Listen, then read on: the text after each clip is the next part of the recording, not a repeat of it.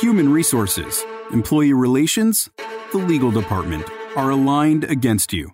Your employer has trained for this day, the day you've become an expendable number at work. There are robust laws that may protect you, but unlike the company, you've not been drilled on how to wield them. You're playing catch-up. There are pitfalls to avoid and countermeasures to deploy that may save your job or put you in the best position to negotiate a favorable settlement. Minutes matter. Your words and actions matter even more. The Walking Papers podcast offers the first foray into learning how to turn the tables when you've been targeted at work. Knowledge is power. Let's get started. Welcome back to another episode of the Walking Papers podcast. I am your host, Robert Ingalls, and today I am here with attorney Josh Van Kampen of Van Kampen Law and attorney Steve Dunn to talk about mediation, not to be confused with meditation.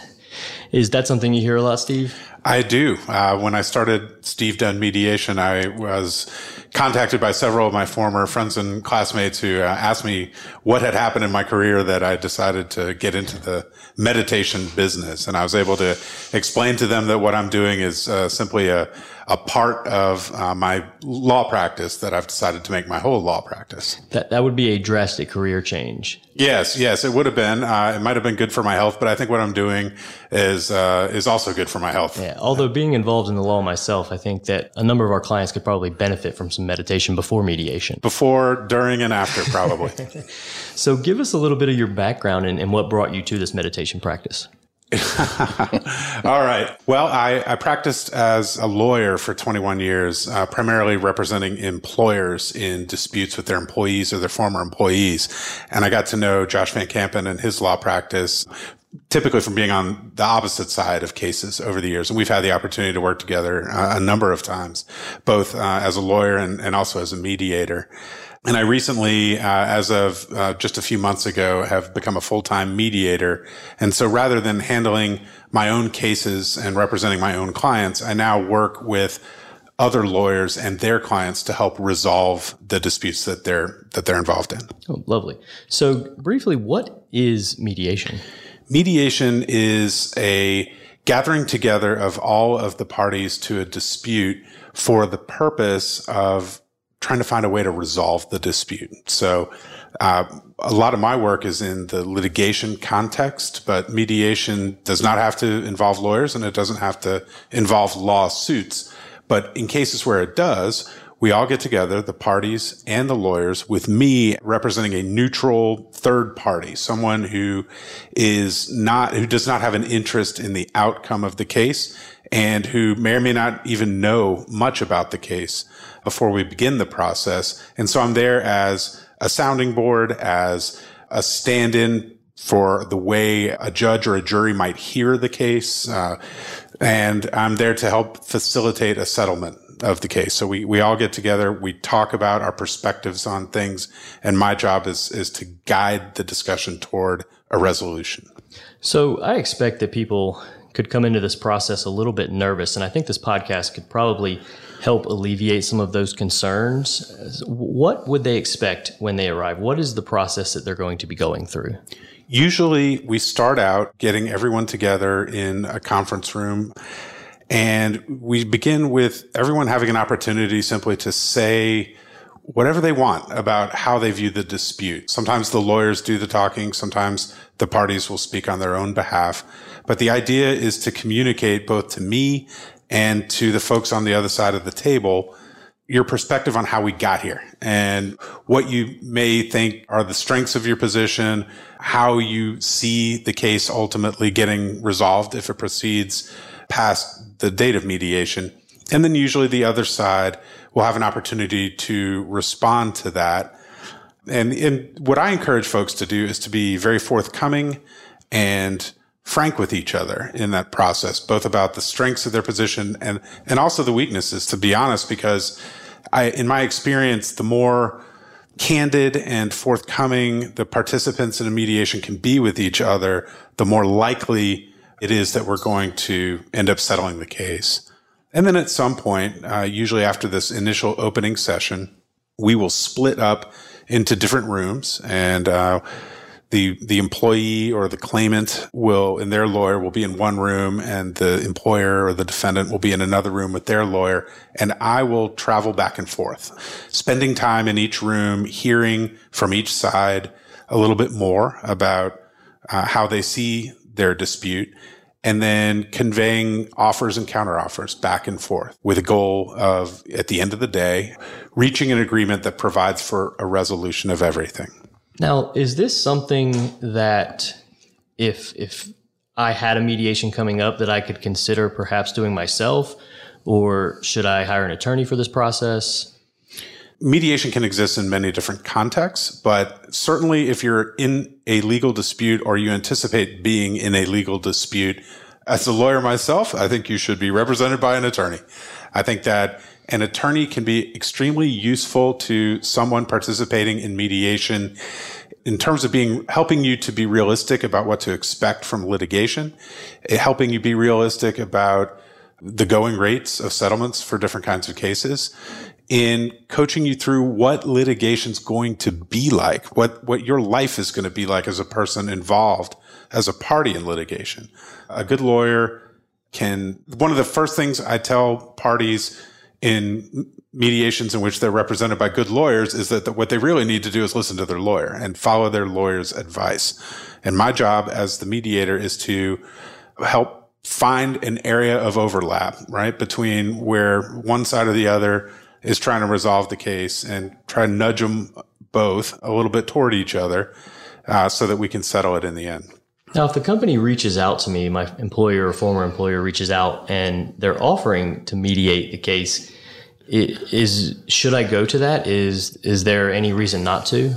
Well, as a mediator, I have a strong bias in favor of mediation, and that's because it's a process that is effective and works. And I don't see any downside to it in the vast majority of cases. I encourage people to participate in mediation early and often. And that's not just because I'm a mediator myself, but even as a lawyer, I have seen disputes get resolved that I thought had no chance. And there's something about the process that works. There's something about gathering together with a purpose and having a neutral third person who's there to prompt the parties to think about their case in different ways that is effective.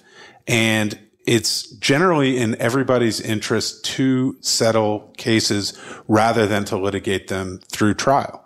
And since mediation is, in my view, the most effective way to do it, I don't see any downside to it. I would encourage anybody to participate in the process. Now, one of the things I know people are thinking, and it probably scares them the most, is, am I going to have to speak? Am I going to have to say anything?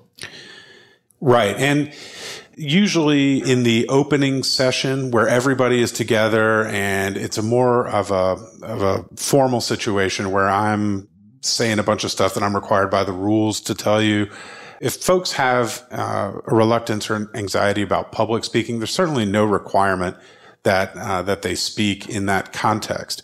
But through the course of the day, especially when we are separated out into our individual rooms and I'm spending time privately with the party and their lawyer, I find it extremely helpful to talk to the parties and to hear from the parties. It's integral, I think, to the process to hear what their interests are and to encourage them to imagine and articulate why it's important to settle the case, and to imagine and to articulate what their life is going to be like after they settle the case. I think that's part of the reason that the process works. And so it's not a public speaking kind of thing. I consider it for the parties an opportunity to make sure that their story is heard by somebody who's not biased against them, who's not even biased for them. Somebody that they can talk to. And hopefully, if I've done my job well, I've established credibility and a rapport with that party.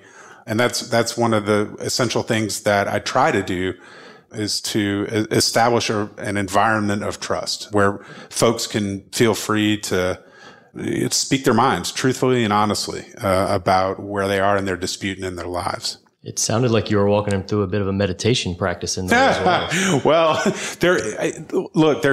I heard a lawyer say the other day that a good lawyer was part preacher, part psychologist, and part gladiator or something. It was something like that. And I think that it is quite, although we're joking about meditation, there is a spiritual component to the process. And that's true whether the parties are explicitly religious or not, because you're talking about folks' lives. You're talking about what they go through on a day-to-day basis. You're talking about folks' conceptions of justice and fairness and what's right.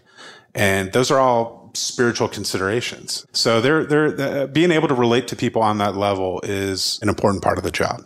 Yeah, and we're really lucky to have Steve participating today. Steve's actually was one of my first opponents when I arrived here in Charlotte as a plaintiff side employment lawyer. And it was a contentious case that the senior partner at Steve's firm had moved along to him pretty early in the case and had some challenges. And he did a wonderful job for his client. And one of the reasons why we hire Steve so much is because he was such an effective management side attorney and was not really the lawyer that I wanted to be going up against. I like to go up against lawyers who are sort of antagonistic and juries don't like, which is that not the plan Steve. To push the good ones into mediation so they can help you settle your cases? Yeah, I would say so. So just building on a couple of the excellent points that Steve raised about opening statements. So, usually, like you were saying, Rob, the clients don't want to be speaking in the comment session with everybody in the room. And one thing that we didn't discuss was who is going to be across the table from the client? And the company will typically have a lawyer, obviously. And so one of the reasons why, the default is for you to bring a lawyer to the mediation is that the company almost always has a lawyer. But also across from the table will usually be some sort of executive from human resources. And sometimes it can also be like the manager that you have the issue with. And, we always discourage the participation of the decision maker in the dispute being there. It's counterproductive, but we really can't control what company representative is going to be there. But we always tell our clients, you have to be prepared to look across the table from somebody who may have harmed you and was the reason why you're in the mediation in the first place. But like for us, I agree with Steve that the opening statements are really important. So we work really hard with our clients to be able to tell the story in a compelling and effective way, because we have to basically educate the mediator.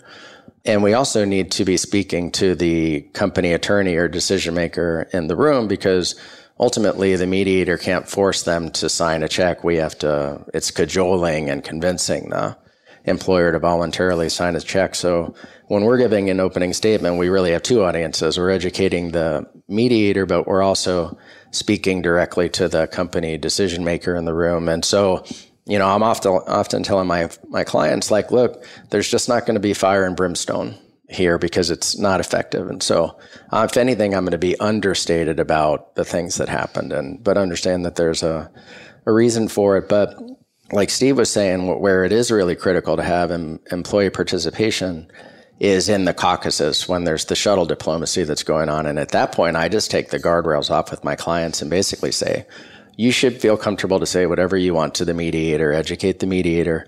And if you say something that I don't want the mediator to share with the other side, then I'll say, Steve, don't say that. Because sometimes my client will put their foot in their mouth in that session. But that's what's so nice in the process is for me just to be able to say, essentially, well, Steve, you didn't hear that part. Well, I think that's an important point, is that a couple of things. One is that the process, at least as to me, is confidential. So I am not allowed to go out into the world and tell people about what was said. And generally speaking, the settlement discussions themselves are inadmissible in court. So the rules are set up in such a way that the parties are encouraged to just speak freely and just get it all out there. And as the mediator, that's certainly the most helpful approach for me to help settle your case. And, as Josh said, if you say something that strategically we'd rather not share with the other side at that moment, you just let me know that. And that's, as a lawyer for a long time, I'm good at keeping secrets, and that's part of the deal. And that's fine. A lot of times I'll try to talk you out of that. A lot of times I'll try to suggest, maybe the other side should know about this witness or what you think the evidence is going to show, so that we can either confirm that or deny it. You know, you may be right and you may be wrong. Either way, it's best to know today to help us settle this case. But otherwise, if you don't specifically highlight something for me not to share with the other side, I just use whatever I see and hear. And that may be something as simple as body language, or the way that you react when I mention a number that you hadn't thought of before.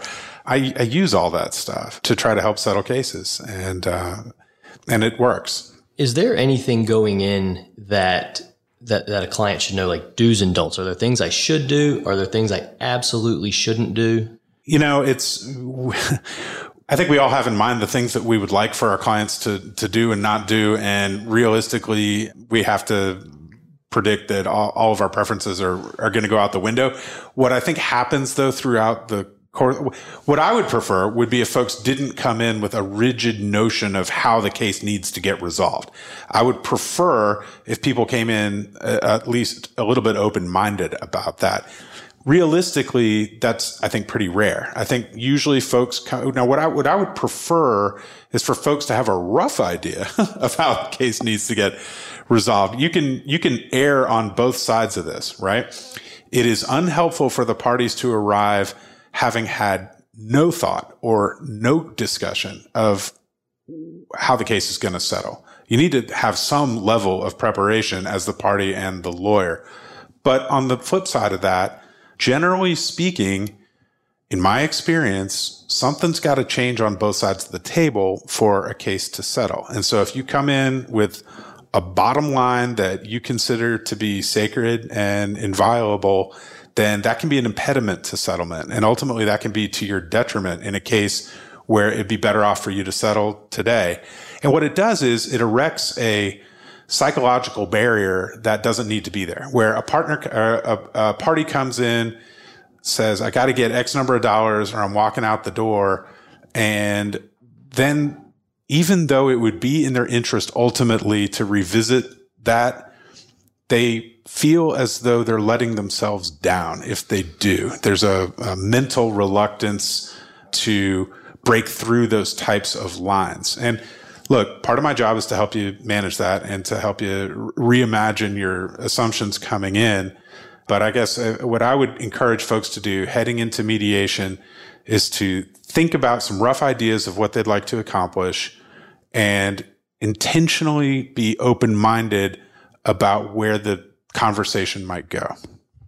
Yeah, and let me just building on that. One of the reasons why I hire a skilled mediator is because they have really valuable insights into strengths and weaknesses of a case, especially when you have somebody who's a former management side attorney. So I often encourage my clients to, one, listen to the mediator, and then also don't get mad at them. You know, they have a job to do, which is to poke and prod and to challenge in both rooms. And so, you know, we want to understand that the mediator has his heart in the right place when they're challenging these sorts of positions. But from a plaintiff's perspective, a common mistake for a client can be not realizing that you are being observed during the opening session by your opponent. And so oftentimes when the defense attorney is giving an opening statement, they'll say some things that might be inflammatory or hurtful or flat out wrong. And I always tell my clients to go in there and just assume that they're going to accuse you of being a witch or whatever, something scurrilous, and to not register any sort of affect when you hear it, because you're basically on display on how you're going to be with a jury. And so if you show that you can't be, as my term for them is, cool as a cucumber, then you're devaluing your case. And what's surprising to me is how many times, even though I'm trying to be diplomatic in my opening statement, the company executive or human resources person will get flummoxed. And we'll start, I'm sure other people have observed that as well. Martina Edwards, who's going to be next to see her and shaking her head. So that's a really important thing, is to not register any sort of anger. And I assume that one of the things that probably derails things sometimes is in the beginning, the other side throws out a number that is maybe a a few zeros away from what you were thinking it might take to get this done. And I could see, does that sometimes blow things up? Yeah, there's a whole science around that. I find myself saying almost every time, I'm not concerned about the first number, right? I'm much more concerned about the last number than the first. And there's a lot of different ways to get to the last number. And as long as we get there, I don't care how we get there. People, when they send a number, they also send a message. And I encourage people to be explicit rather than shy about what that message is. So for example, we're going to offer X number of dollars, and we think this is a good, legitimate first step. We're trying to skip the first 3 lowball offers that you might have expected from us, right? Or we're going to send back this number, and you need to know we're getting close to the limit of what we can possibly do today. I like to forecast or foreshadow what's coming along with the number. But yeah, no, the first number is never accepted. And that's part of the process that parties who don't do this stuff all the time, it's important for them to understand in advance. Sort of this, I don't think lawyers have figured out any other way than this back and forth, tit for tat, offers and counter offers.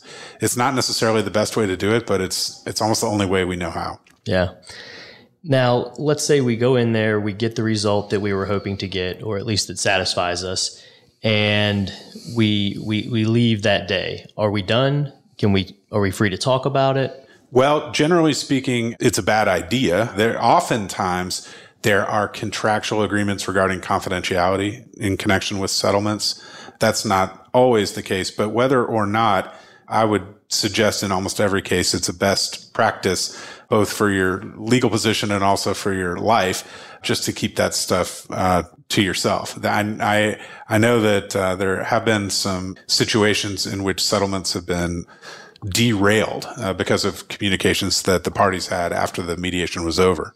Now, we heard a lot about settlement being, mediation being a good way to settle a case. Should someone feel compelled to settle at mediation? Well, so here I think it's important to distinguish between mediation and arbitration, which is another form of alternative dispute resolution. And the key difference there is that I, as your mediator, cannot force you to do anything. At the end of the day, everybody who is participating in the process either agrees to the resolution or we don't have a resolution.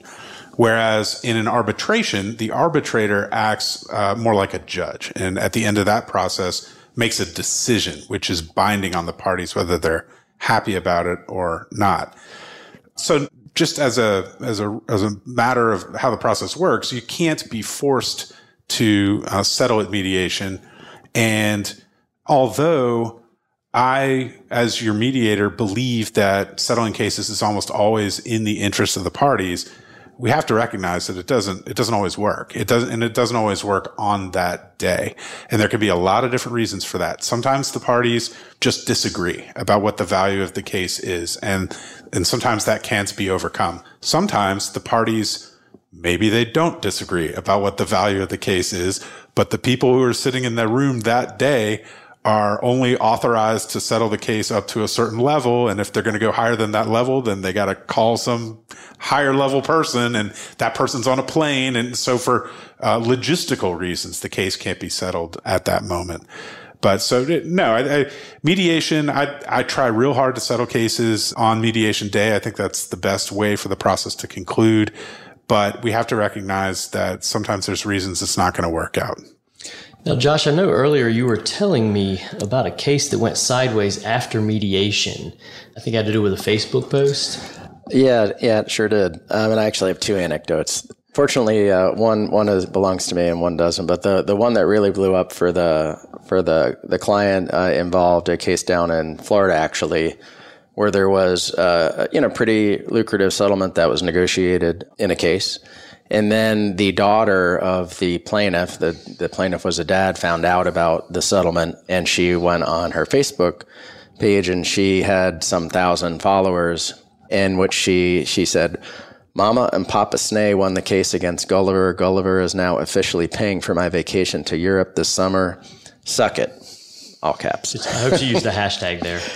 No, she sure didn't. So, that got back to the employer before the settlement checks were sent. And as a result, of course, the employer said, well, you breached. Now, the dad didn't disclose that, but the dad disclosed it to the daughter who disclosed it. And so, as a result, basically the waiver was effective. In other words, the father's rights were extinguished, and he didn't get any compensation for it because of the breach by the daughter. So, I always tell my clients that you have to keep this as like a dark family secret, even though it's something you may be proud of. And the worst thing you can do especially is tell the number to anybody, because if the number is out there in the ether, then they know you spoke, you talked, because why else would people know the settlement number? So that thing in particular needs to be strictly confidential. And so there's always carve-outs to be able to tell your spouse, for example. But then you got to be careful there too, because sometimes spouses become ex-spouses. And so if I had my others, I would say, well, geez, maybe just tell your spouse about the settlement. Do they need to know the number? But anyway, we got to guard it closely. But I remember early in my practice, I don't think I ever told you this story, Steve, but so I got a good settlement for an executive, and I went over at length especially because it was a good deal, the importance of him not telling anybody. But he goes out and he buys a brand new Corvette, blue Corvette.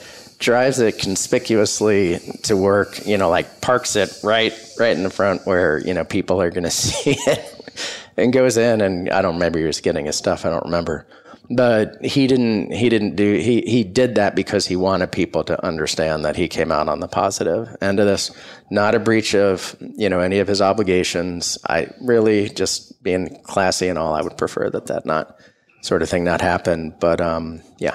All right, Steve, we've covered a lot of ground here. Is there any one thing you can think of that you wish someone knew before coming into a mediation that we haven't covered?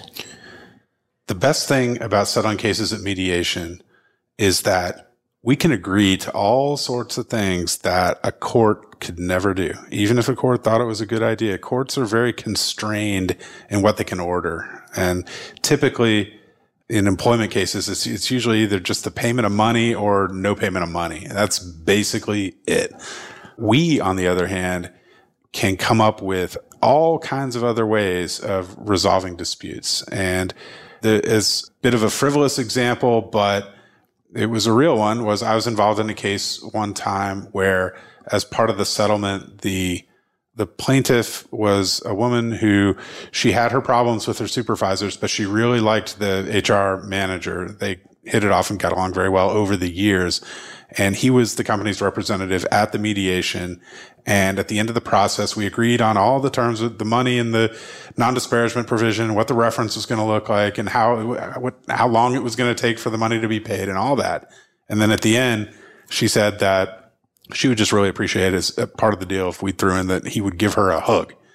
And the mediator came and seemed a little sheepish about it and asked, would you be willing to give her a hug? And he said, he looked at me and I said, yeah, give her the hug.